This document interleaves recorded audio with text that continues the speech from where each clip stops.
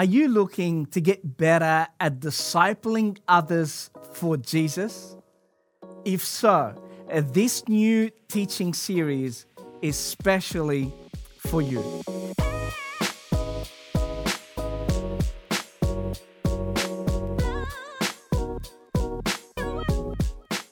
My name is Peter Botros, and it's my absolute honor and privilege to have your company as we commence this brand new teaching series called Band of Disciples.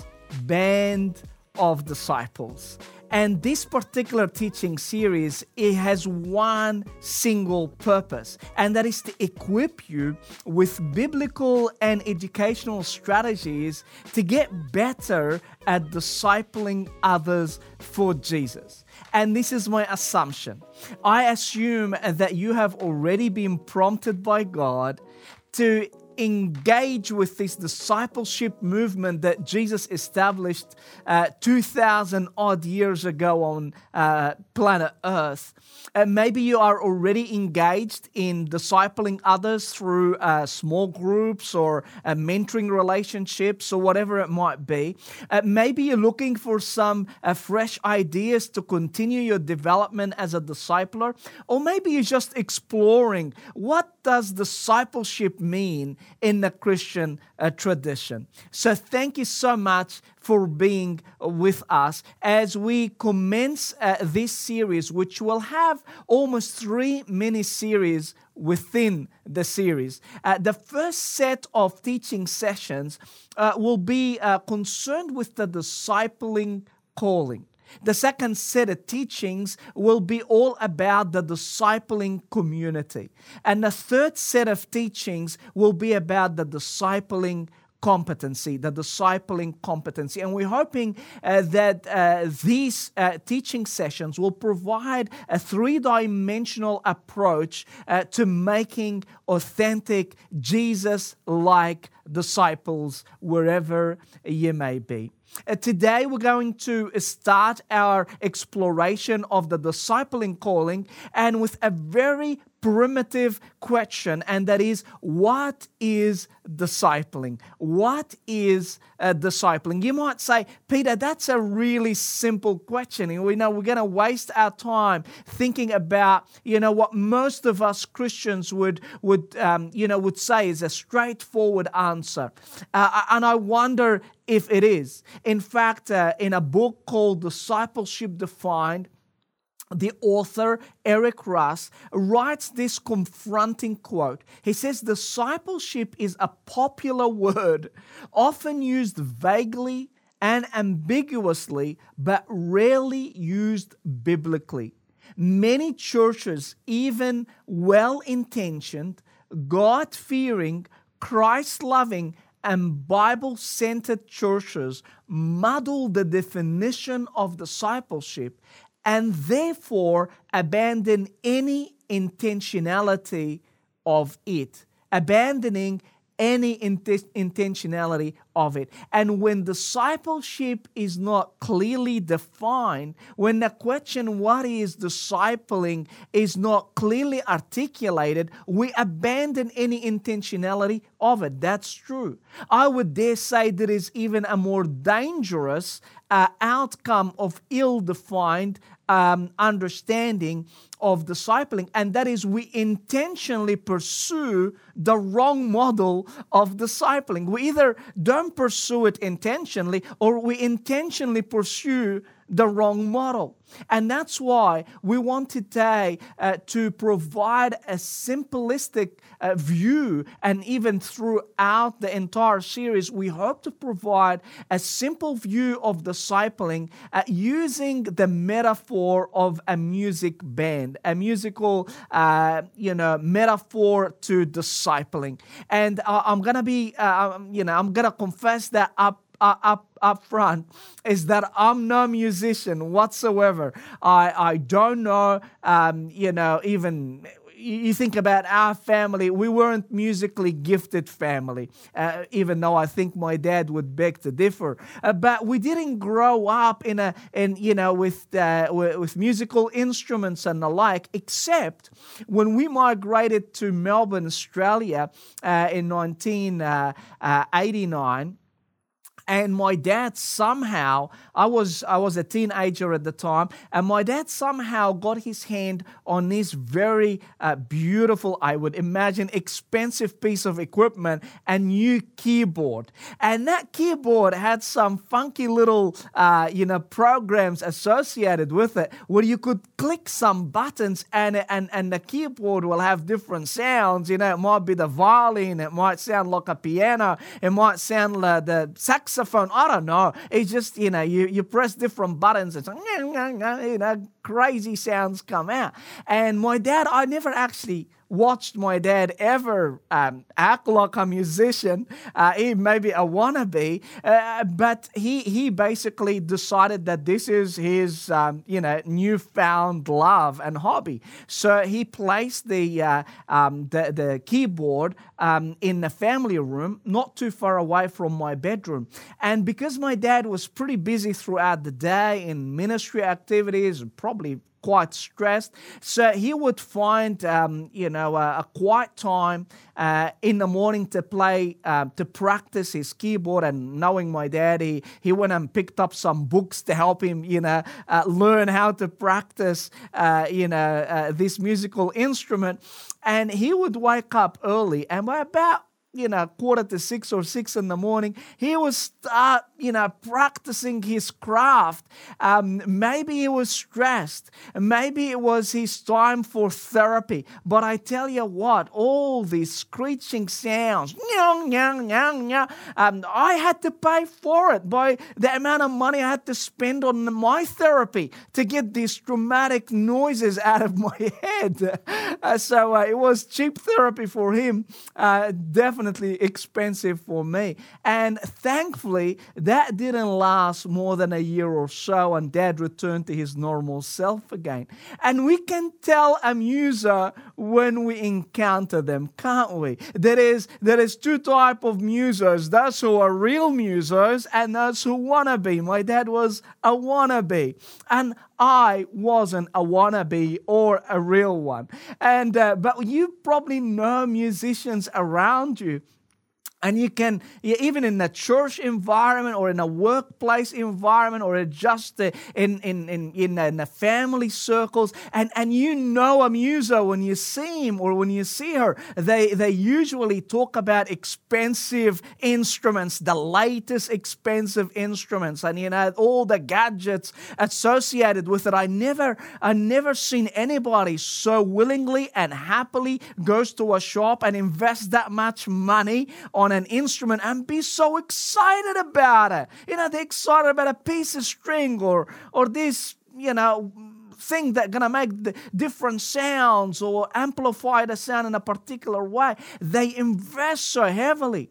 Also, you probably know them because they practice so hard. If you've been blessed with a neighbor whose child is a wannabe drummer, you can hear it all day long. They might be in the garage, but garages are not known for soundproof systems, so you can hear the thunderous, drums around you. They love practicing, intrinsically motivated to practice their instrument. They always congregate with other musers, don't they? You could tell they're the ones that are just in the corner talking about the latest songs or whatever they're writing or practicing or a new technique. They just congregate around each other, and life is a big musical exhibition. And the funny thing is, some of them are shy, some of them are reserved, some of them are socially awkward. Let's be honest. I'm just joking. But regardless who they are, once you give them a stage and a mic, man, they come to life. They're like the biggest extroverts in the world. It's crazy. They are a special type of people, those musicians. And I want to say that discipling is about producing a certain type of people in the world. You see, those musicians, they are talented. Not merely they became musicians because they learned musical notes. They didn't become musicians just because they practiced, 6 o'clock in the morning. They became musicians because they saw themselves as musicians. And as a result of that, they went and learned what to do as a musician. And when they discovered that they didn't have the skills or the competencies or the knowledge, they went and intrinsically found out how to do it better because they saw themselves as a certain type of person. And I want to say Christianity is exactly the same thing. And discipleship is about producing and multiplying and building a certain kind of person, a Jesus-like human being, who displays the image of God in the world. You wouldn't be surprised that this is God's intention for humanity from the creation.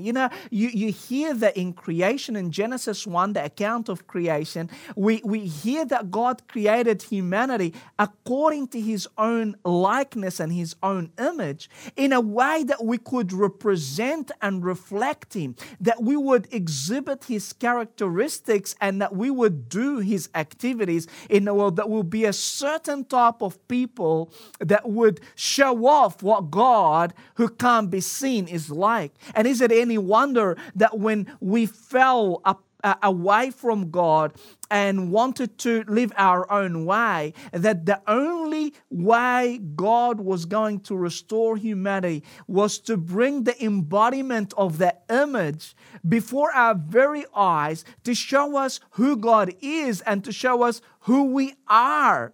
That's the person of Jesus. He lived a particular way. He didn't send us a book. He didn't give us a skill improvement manual. He actually embodied what it's like to be a certain type of person in the world.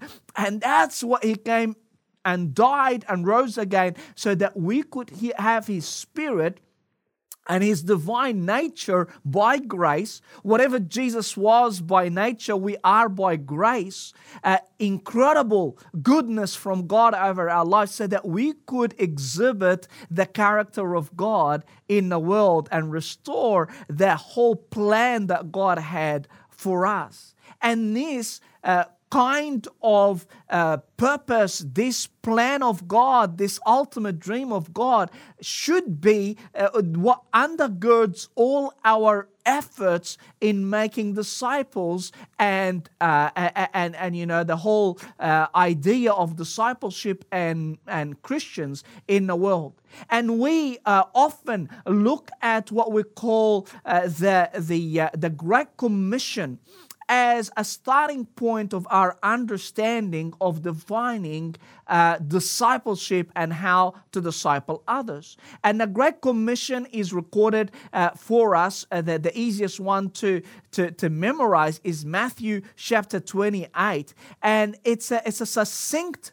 encounter that Jesus has with His disciples before He ascended. And He would give them, if you like, the church, the church's mission statement, the reason why the church, the followers of Jesus, exist throughout all ages. And we call that the Great Commission, or the priorities that Jesus has for His followers throughout all of history. And this is how it's recorded for us in that biography by Matthew. Jesus saying to His disciples, "Therefore, go and make disciples of all nations, baptizing them in the name of the Father and of the Son and of the Holy Spirit, and teaching them to obey everything I have commanded you. And surely I am with you to the very end of the age." I am with you always to the very end of the age. And in this very simple command, this very simple commission, this very simple mission statement, Jesus articulates for us the definition of discipling. And you probably heard that the only imperative in there, that as we go, we make disciples. That's the command, to make disciples.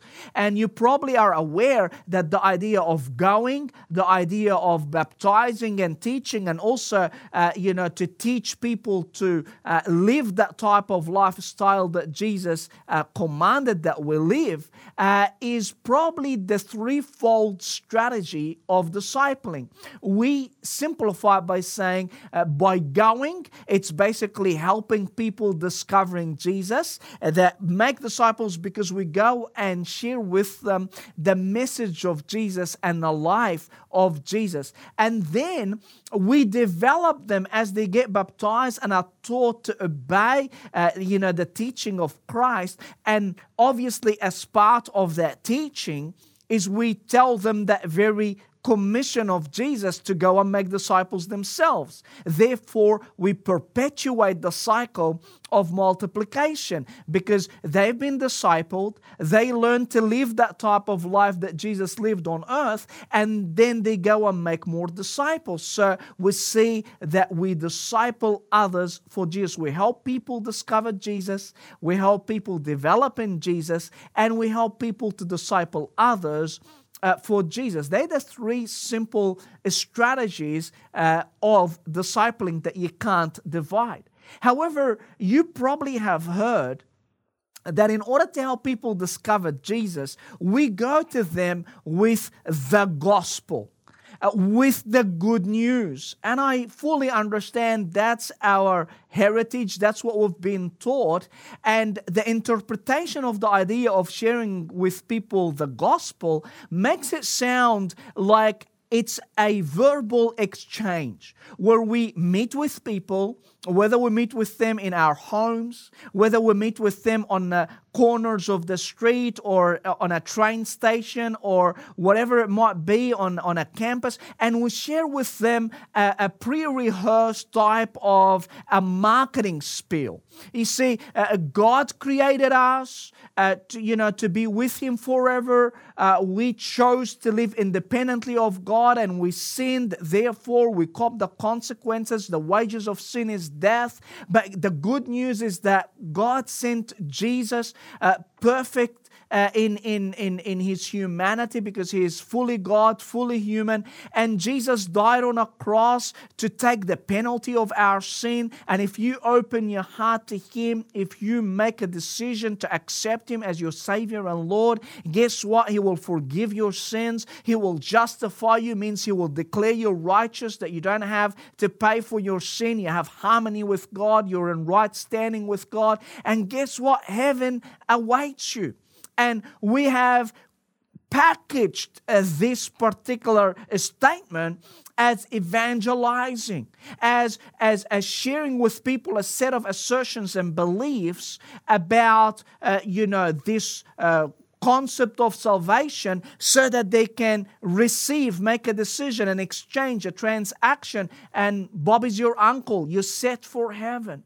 And, it's partially true. But it's now placed in a position of some sort of knowledge exchange that is only there to elicit some sort of a belief response. It's still very external transaction. You get the fire insurance to heaven, you see.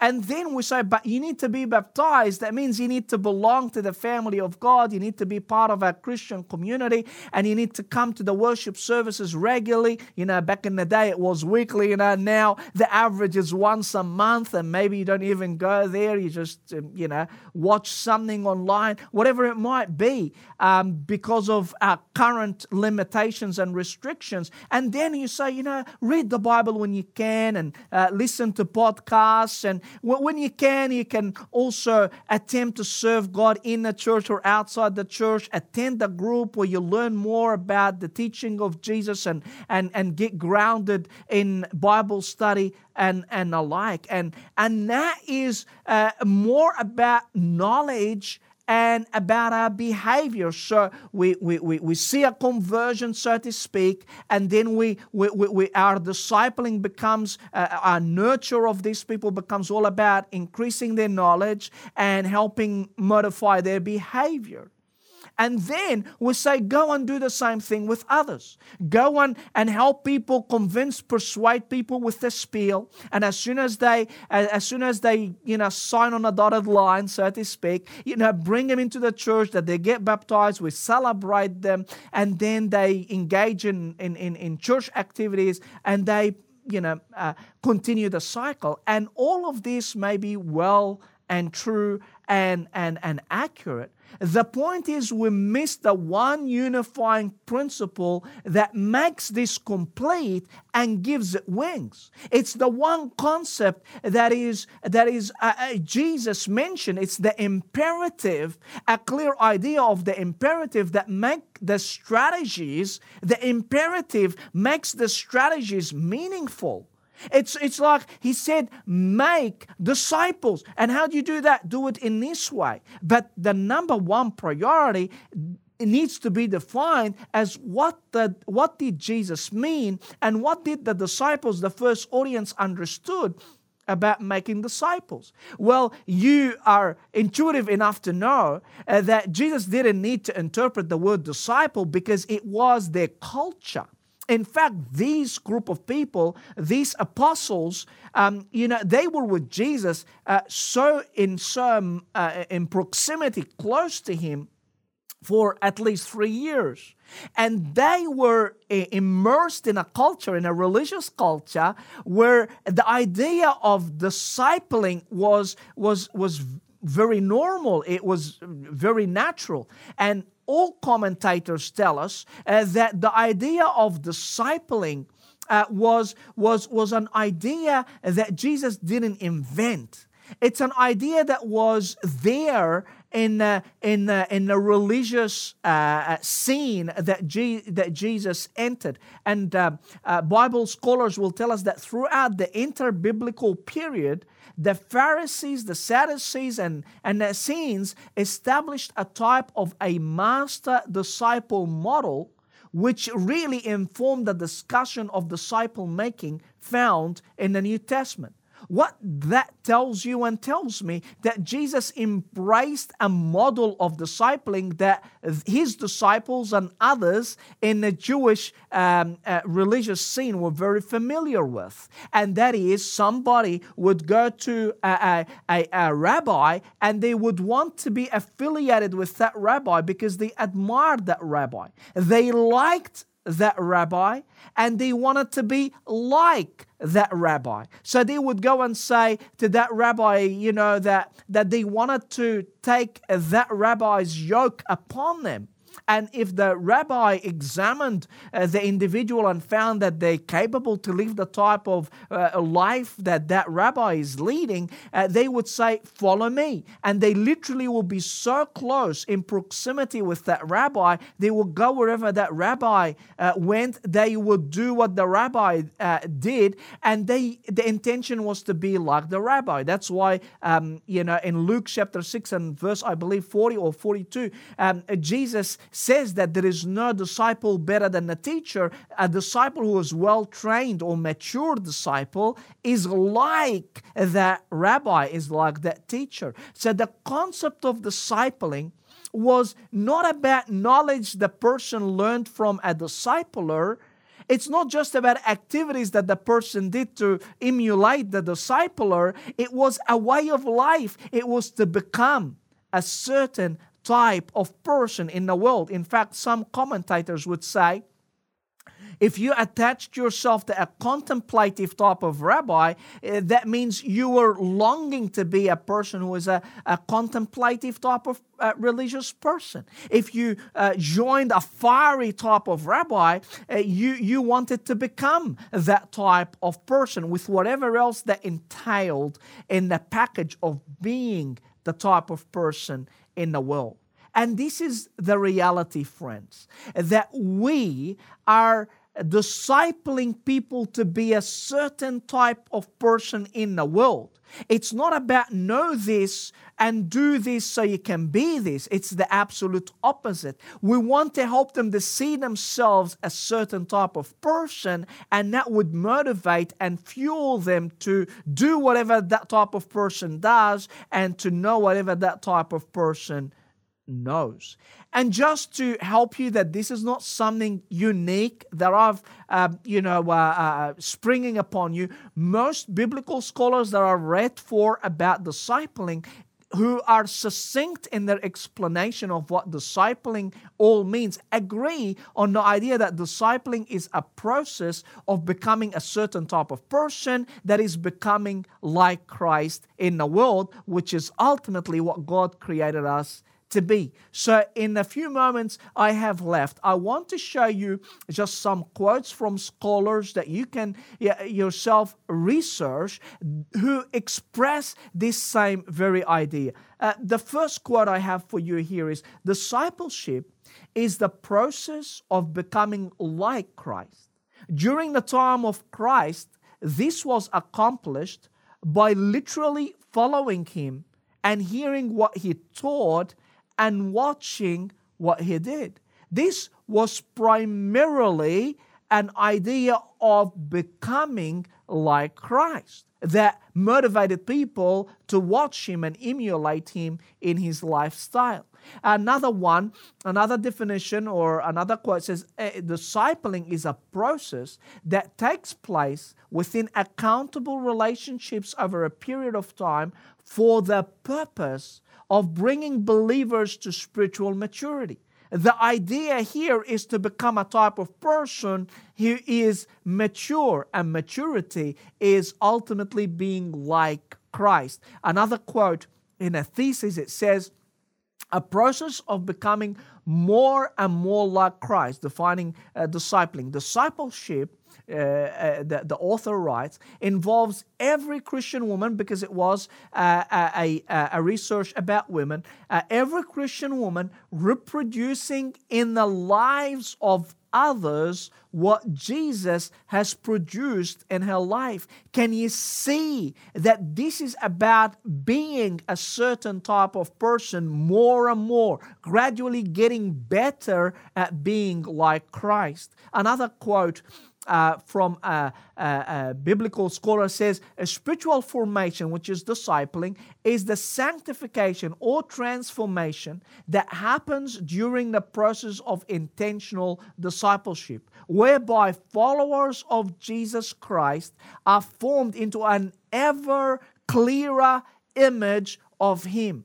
The same concept from different authors. And finally, from a biblical scholar, it writes this. It says that discipling is an ongoing process that encourages the believer to follow Christ and become more like Him. When we become more like Christ, we mature. Here is the spiritual maturity concept. We mature as Christians, which is the goal of making disciples. Can you hear it over and over and over again? That discipling is being a certain type of person in the world. It's a process of helping people becoming the very image that God created us to bear. And that's why I want to finish it off by a passage from Romans 8:29, where it tells us God's goal for Christian. It says, for those God foreknew, He also predestined to be conformed to the image of His Son, Jesus, that He might be the firstborn among many brothers and sisters. From Genesis to glorification. We realize that from creation to glorification, God had one intention for humanity, and that is that we would live like a certain type of people in the world. We live the image of God, which was resembled beautifully in the life of Jesus. So with that in mind, go wherever you are. Go and make disciples. That is, make human beings who are in the image of Christ from all nations. Baptizing them, that means help them to drain the old, to die to the old, to immerse the old, to drown the old, and to get up in the newness of life, to know that they are now the little Jesuses in their world. They live with resurrection power because of the Holy Spirit that indwells them. They have the life of the triune God, the Father and the Son and the Holy Spirit, the sharers of divine nature, and teach them, help them to actualize that reality by obeying, by collaborating with the Spirit, and to do everything that Jesus lived and taught, because He lived and taught without disparity. They were exactly the same thing. And surely God Almighty is with us always to the very end of age, to ensure that our endeavors anointed by His Spirit will accomplish His purpose on earth. Imagine if we can have clarity of our understanding of discipling, that we begin our entire approach to discipling others by saying, I have one goal, and that is not to give information and teach musical notes, not to enforce practicing music for 3 hours a day or even 6 o'clock in the morning, because all of this stuff eventually frustrates people, and it doesn't reflect the type of Christianity that is attractive to others. It's more like a therapy for us that costs others to go and get therapy, because it's not the version of Christianity that brings God to earth in a way that is embodied, practical, loving, caring, but it brings theories, assumptions, assertions, and people leave feeling a type of guilt and failure and discontent with a Christianity that promises so much but delivers so little. My heart for you, my prayer for you is that you would embrace discipling as shaping and building personhood, as shaping and building the ideal human beings, people that live the image of God that they were created to bear. And if you do that, if you commit to that task, the Lord Almighty will be with you until the end of time. In His name, I pray a blessing upon you. Looking forward to seeing you in our next session. God bless.